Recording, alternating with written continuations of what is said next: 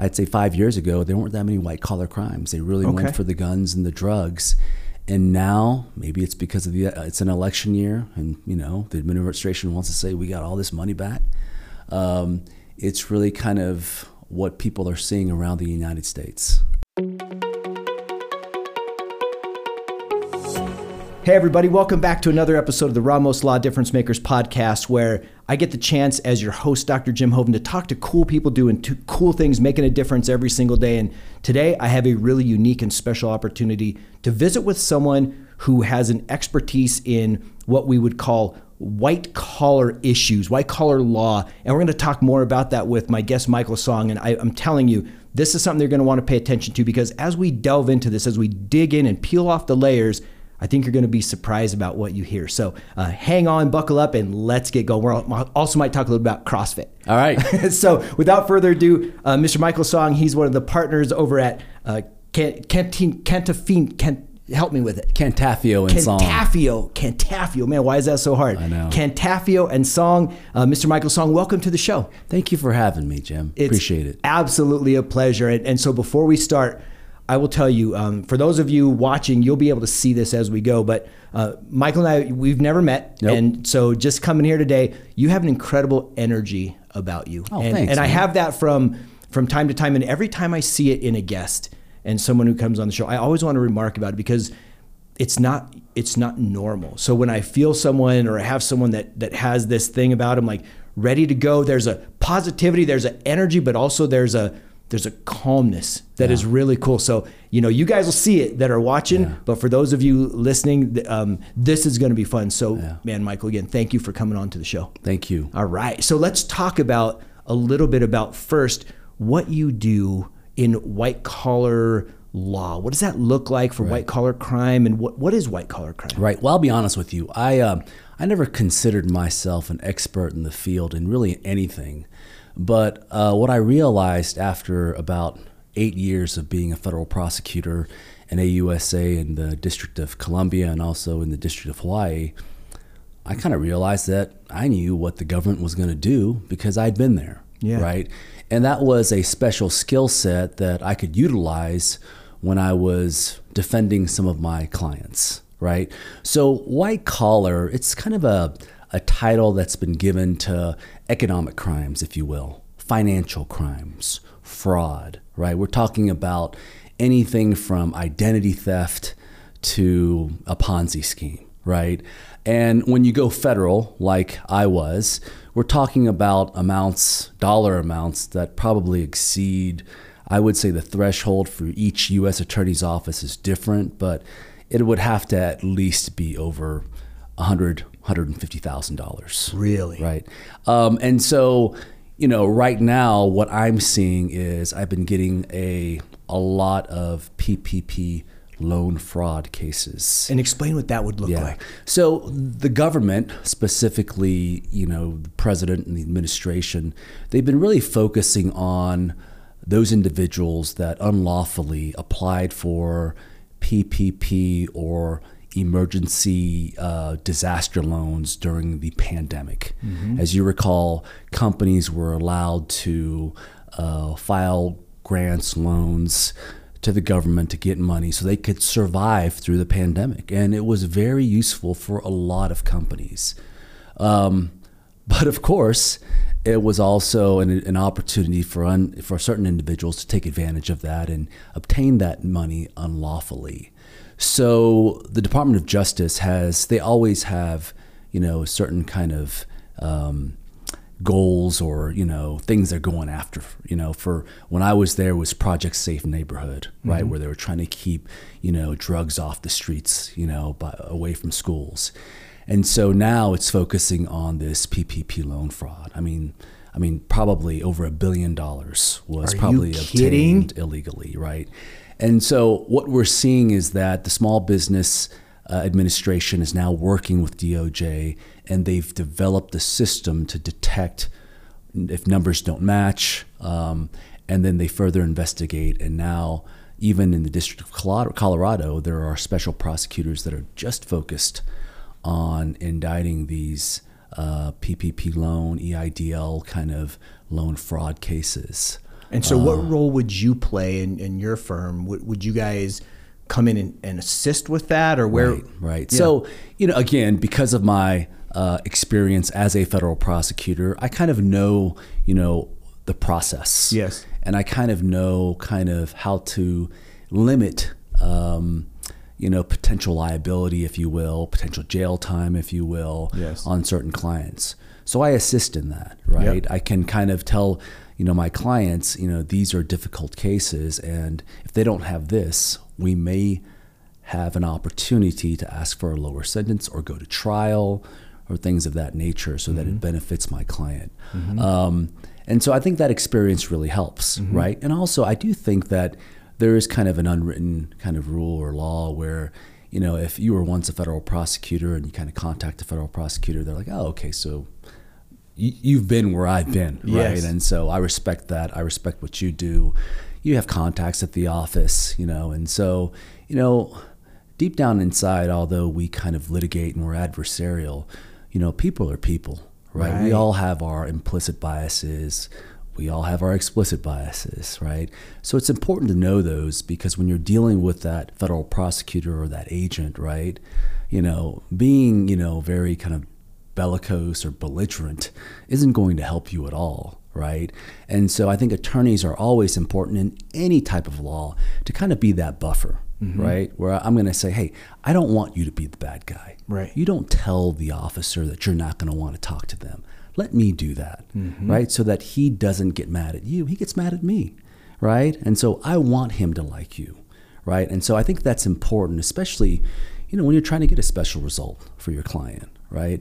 But, white collar, it's just kind of something that's really on the rise. I mean, I'd say 5 years ago, there weren't that many white collar crimes. They really went for the guns and the drugs. And now, maybe it's because of it's an election year, and the administration wants to say we got all this money back. It's really kind of what people are seeing around the United States. Is it a matter of technology improvements and increasing why white collar crime might be on the rise as well? Is there any correlation to that, where now more people have access to more systems that can get into or backdoor or back channel or whatever? Have you seen any of that be a cause? And I know, we're talking, the interesting thing is we're talking about it from you coming from one side, if you will, of the table to the other, but you are still looking at the trends. You have to see them, just like this latest PPP trend that you talked about. Election years and money to get back, those are, I get that. Right. What are some other things that might cause that? Again, you hear about credit card, people getting their identities taken and all this stuff. Right.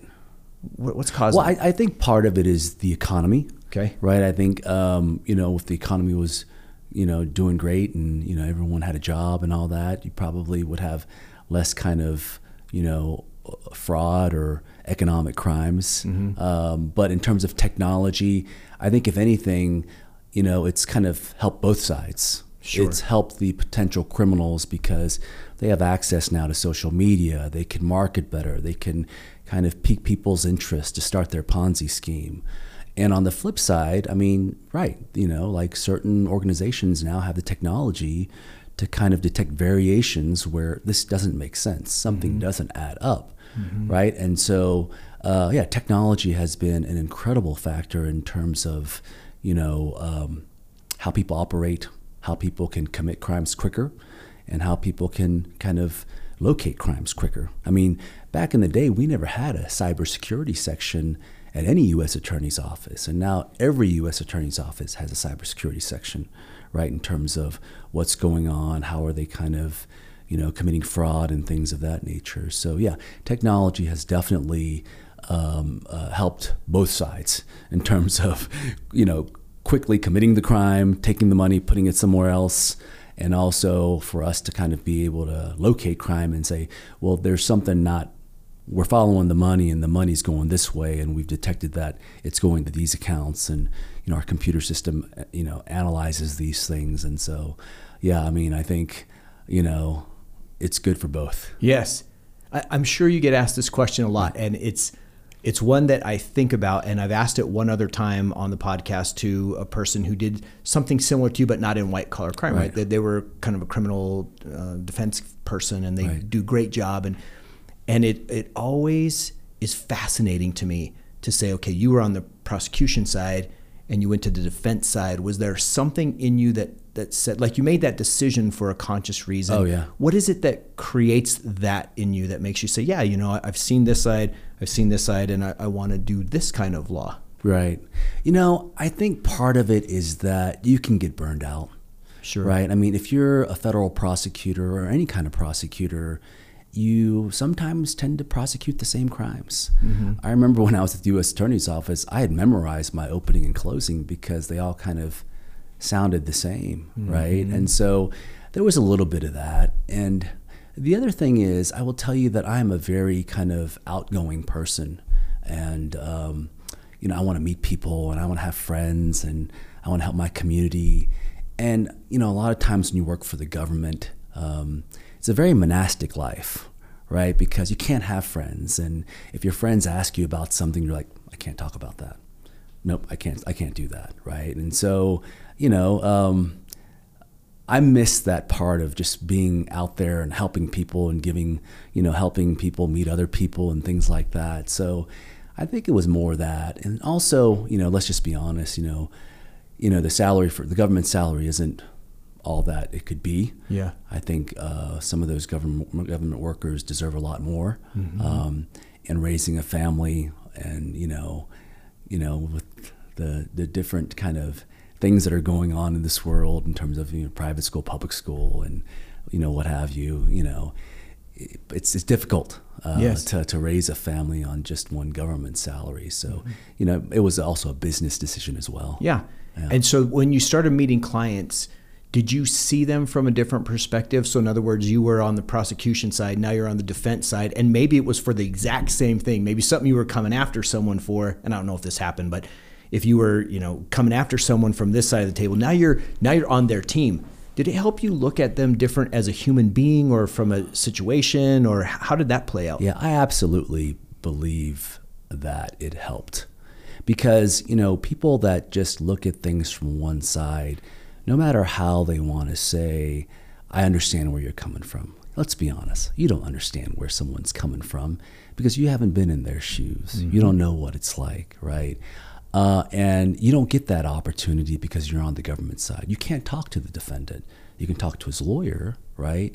So what I learned from this side is like, wow, it's not that he's facing jail. He's got to take care of his mom, his kids, these things.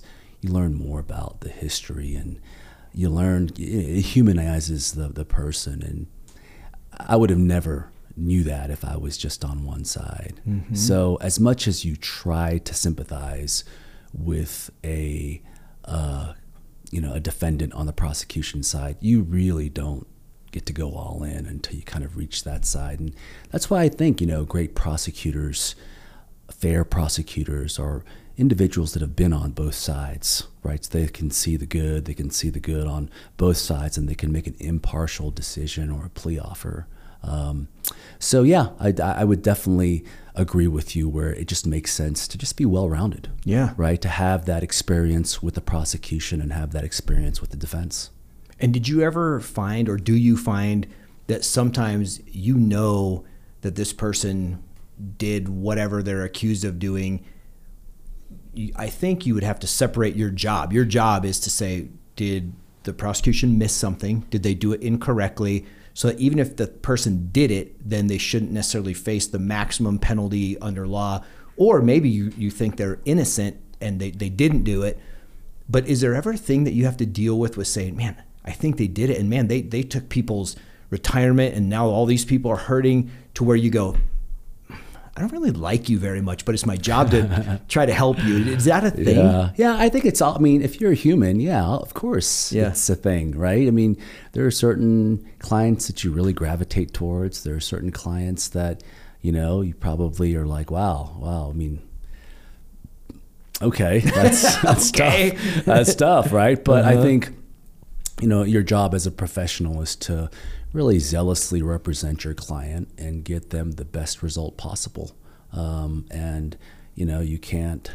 You have to try and just kind of block out any kind of internal feelings or biases that you may have, and understand that they're coming to you because they trust you and they believe in you, and so you got to do your best. Just do your best. That's right. And I imagine when it comes to you guys as a group of attorneys, whether you're on prosecution, defense, I know with what we do here, when our lit team goes to court and they're actually in the courtroom, some of the attorneys, it's interesting to me to see, because I'm on the provider side when I was doing my thing, and now I'm on the business development side here at the law firm, where we're all comrades trying to do the same thing. We're working for the same cause.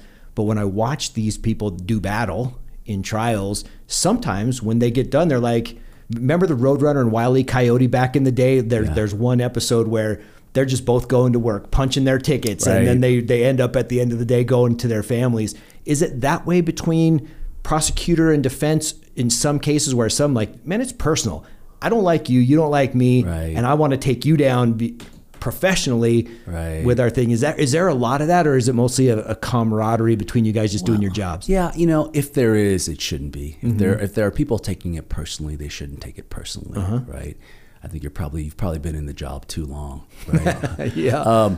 I don't take it personally. The only time I would take it personally if is another attorney like personally attacked my integrity or my client's integrity when it wasn't deserved, right? But I will say the one difference between a civil and a criminal case is that there's a lot more at stake in a criminal case, right? You're talking about someone's freedom, yes, right? And in a litigation case, it's really about money when you break it down. And so I think people realize that, and so they do take it a lot more kind of, because everyone says civil law is not always that civil. Yeah, great point. Criminal law is probably more civil because, there's a lot at stake, right? And so when you take someone's freedom away, I think everyone, treats it professionally, and they're very solemn, and they definitely try to stay above board, and that's why, the federal prosecutors and the DAs, they're very well vetted. Yeah. And what about then when you, do you ever find that you have to have a philosophy or a strategy now if you come across people in the civilian market outside of attorney to attorney? So now it's more attorney to just regular man on the street, and they know that you helped someone that, that the court of public opinion said this guy is, wrong and a dirtbag or whatever. When you encounter those people, to me that would be hard, from if I'm in your position to be like, look, I know your feelings are hurt, especially what if it's the family outside the courtroom? Maybe you've dealt with this 1,000 times where when you win, then someone feels like they lost, right? Like, is that hard? I would say it's always hard, right? Because there are always victims in these white collar cases. A lot of times they're banks, some of times they're other families like in Ponzi schemes, financial institutions, the government can be a victim as well. So in white collar crimes, yeah, I mean, you know that, right? But that's something that you have to kind of keep in the back of your mind, and when you're defending your client. But it's also things that you front, right? Like I always tell my clients, the first thing you should do is apologize and accept responsibility, right? That goes a long way. Sometimes people just forget that and they go to, hey, this is why I shouldn't go to jail, right? But, it's truly kind of an acceptance of responsibility when you are at sentencing. And most of the people, they always apologize to the victims, right? So that's the best they can do with where they're at in life right now, right? They can't afford to pay for this or pay, and there's always restitution. But yeah, I mean, it's always difficult, and I know a lot of people don't like doing criminal law because of that, right? Because you're dealing with people that have committed crimes. But I look at the other side and say these people also need a great defense. Yes. You can't just leave them hanging and being like, well, you're on your own, you made your bed, now lay. No, you can't do that. That's not how our legal system works. I never call it our justice system, because justice means so many different things to so many different people, right? What is justice, right? What we have is our legal system. This is our legal system. Like it or not, it's one of the best in the world, right? So is it justice? You could say it is. Someone else could say it isn't. But it's our legal system, right? And so that's kind of how I look at it. And what about, you brought up this term of restitution, and I was very loosely involved with one of these things where I was the victim, and thank goodness I got out just in time, but some really close friends of mine lost all their savings from a person who was a friend of ours and was an advisor to us. And I know him as a human where, some people say this guy is, the devil, and because of what happened, I knew him as a brother, right. And so it was very challenging. And when it came to restitution, so this guy, went to jail for a couple of decades and this and that. But when it comes to restitution, how does that work? You said like they're ordered restitution. Is there a fund or something that happens? Or if the person isn't, they lost all the money that they tried to steal, or they hid it offshore or something, is there something for these victims, or are they just basically out of luck? Yeah, some of them, unfortunately, are out of luck. Our legal system is based on kind of a two-concept thing when it comes to sentencing, and it's, rehabilitation and also punishment. And, when you sentence someone who's just let's say they stole $1 million, right? Now he's sentenced to, let's say, 3 years in jail. He's not going to be able to repay you because no one's going to hire him, right? He's also got to live the rest of his life, right? And so he's going to have to make money. He's going to have to find a place to live, put food on the table. So in terms of restitution, they will work with the defendant in terms of maybe taking 10% of his salary, right? Where they kind of oversee and say, okay, how much is he making? Where is he working? You need to start looking for a job. If you don't find a job, we're going to go to the court and say, you're not trying your best. And then they'll just take 10% of his kind of gross salary to kind of pay all the victims back. Will you get something? Yeah, but if you lost $1 million, you probably won't see that until way down the road, right? Is there any insurance that people can buy ahead of time for being scammed? I've never heard of it, but just I would say personally, probably not. But law firms have cybersecurity insurance where you see all these scams where, hey, send me the $80,000 retainer and I'll send it back to you, and all of a sudden you send the check, whatever, it goes to your Coltaf, sends it out, and you're like, money's gone. Cybersecurity will actually, minus your deductible, will actually reimburse you for that. But yeah, for organizations and companies, there is cybersecurity kind of insurance. But for the personal kind of investor, where you're like, hey, I got this great deal. Let me borrow $10,000. I'll double your money. Yeah, there's no insurance for that. Yeah, I guess just good common sense. Good common sense. Yeah, maybe a little luck along the way too. Absolutely. What about corporate white collar crime? Because we talk about, like, if you look at a Enron thing or some of these huge things, sometimes there was one person and the rest of the team didn't know. Sometimes I'm sure you've seen where it was probably a group effort to coordinate that. Is that a whole different level of expertise required from someone in your position when it's a company versus an individual calling grandma and grandpa because they got speed dial of being able to target people over 50 and they ask them for $100 each or something? Right. What's the difference in those two situations? I would say, in terms of an Enron case, normally something like that would come in internally. Like there would be a whistleblower, like, hey, something's not right. Someone's cooking the books. And I would say in terms of that, SEC gets involved. There is a different SEC enforcement where prosecutors essentially prosecute certain companies like Enron. They have help from Maine Department of Justice, and the U.S. Attorney's Office. Those are absolutely more complex, where you would have like 4 or 5 prosecutors on the case. And that's a lot different than these kind of regular fraud cases where you're like, wait a second, what's going on here, right? Phone call, or you're not getting your money, and someone kind of, causes the dominoes to fall over, and then that's how you kind of come up with a case that way. So yeah, definitely different level of expertise. SEC always is involved when it's corporate, and so they normally take the lead.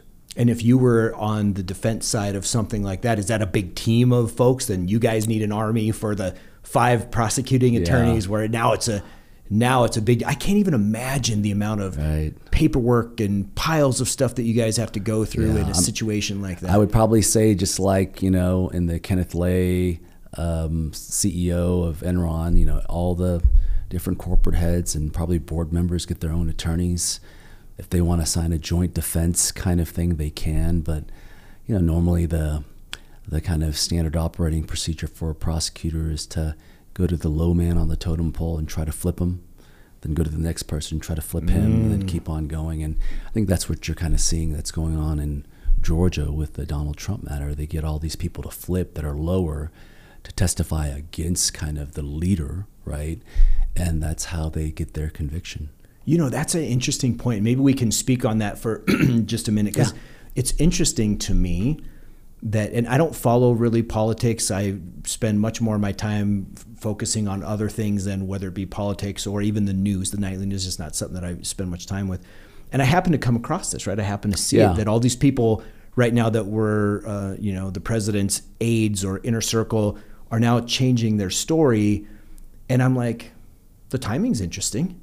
We're into primary season, and, they're trying to figure out who the next Republican person will be to, apparently, Trump has a big lead and this, that, and the other thing.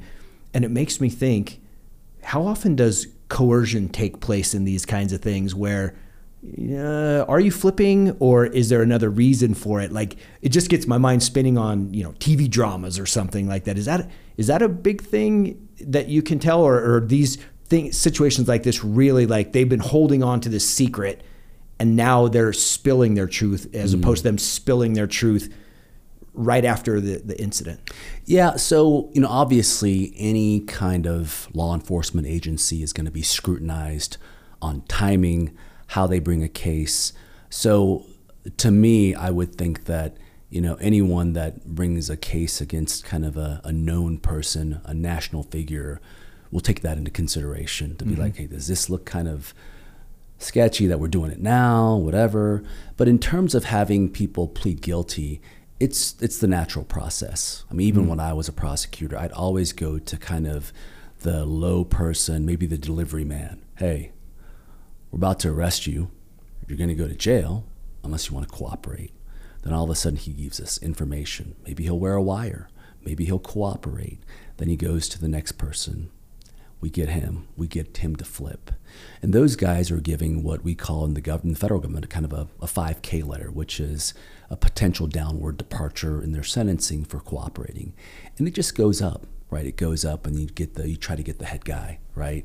And everyone else has cut a deal, right? And if they testify, you have to let people know, hey, you signed a deal with the government to get less time based on your testifying, yes? And then we come back as the government and say, hey, but what does it say if you lie? It says if I lie, I don't get a deal. Okay, then. Right? So just a back and forth game, but it makes sense, right? You go for the lower people, and then you kind of flip them, and then you go, and then all of a sudden, who's left? The top guy.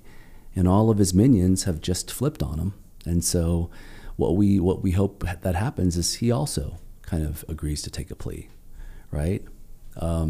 It's never the other way around. You go to the top guy and say, hey, will you sell out all your minions? Yeah, because, of course. Yeah. So, first in, first out, right? Man, that is what a complex thing. Like, there are literally movies made about this kind of stuff. Because it's true. It's so multifactorial, multi-layered. It's got to be an exciting, exhilarating, but like you say, potentially adrenaline-sucking and exhausting procedure when you go through this again and again and again. Does it ever dampen? Because again, you have this bright light about you. Yeah. But seeing what you get to see the depravity, if you will, of human nature in a certain way. Like, one of our kids is in law enforcement, and the stories that we hear, I'm like, oh man, you got to take care of yourself emotionally. You got to take care of yourself physically, because seeing that every day could beat you down. Is that something that, I would worry about that for someone on either side of what you do, that when you see how people react, like that show American Greed. You ever seen that show, American Greed? I love that show. Right. But at the end, the people always get busted, right? And that's what I love about it, because they're so clever, and then they always get busted. But in real life, it doesn't always work that way, and this and that. So first of all, do you feel that? And second of all, how do you protect your your spirit and this, how do you carry this bright light amidst all the stuff that you're seeing every day? Right. I would say a couple of things. It's good that, I did kind of switch to the defense side, right? So I could kind of, reassure myself that some of these people that do get caught or arrested or indicted are good people. They made a mistake. Everyone makes mistakes. Sometimes the mistakes are small, sometimes they're medium, sometimes they're large, right? And, you have to also kind of keep in mind that, it is a job, right? And like any job, you do your work and then you go home and you have a family and you got to take care of that family. And everything you're doing at work is so that you can take care of that family, right? So, I really feel for the first responders, the law enforcement officers that have to go and see the dead body, those individuals that kind of every day they're talking to these victims. As federal prosecutors, we're not that close, right? They wrap the case up in a bow and hand it to us, right? And so, we talk to the victims probably 6 months later. So yeah, it's not as bad as those first responders. And, it's good to see that now they're making, mental health and wellness a part of now the programs there.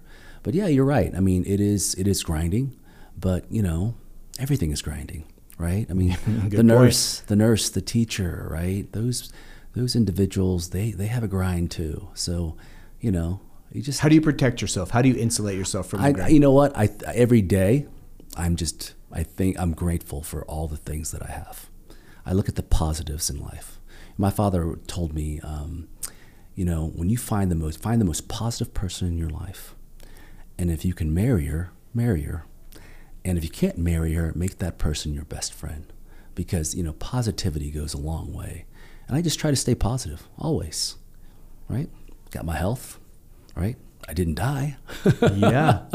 So, it's it's kind of a mental game, but that's just me. That's how I live. So, and I know that you are an athlete, CrossFit athlete. Yeah. What part does physical health and stamina and endurance and energy from that play in you maintaining your bright light, your positivity, and being able to do your job? So let me just a shout out to my gym, Rigor Performance. Okay. They're a great CrossFit gym on Delaware in South Broadway. And I will say this, that is where it's almost my meditation, right? Because, I was an athlete in high school, but at West Point, that's when I started developing, my physical, regimen in terms of working out every day and feeling good. And, when the body feels good, the mind feels good. And what I like about CrossFit, because again, people say it's a cult, but what I really like about CrossFit is that it makes me feel good. But also for someone that's busy like me, I mean, back in the day, you used to go to the gym, 24-hour Gold, whatever. You'd spend 2 hours there. Yes. 45 minutes on the cardio machine. Yes. And we were just moving. You weren't even sweating, right? And then you'd have to hit, push press, right? Today was a push day, it was a pull day, whatever. What's great about CrossFit is you can get a workout in 12 minutes. Mm-hmm. You do a 12-minute AMRAP and you're done. Yeah. You are spent. Yeah. The other thing I like about CrossFit is it's a community. At least our gym is. I mean, I find clients there, right? I find friends there, and we support different organizations.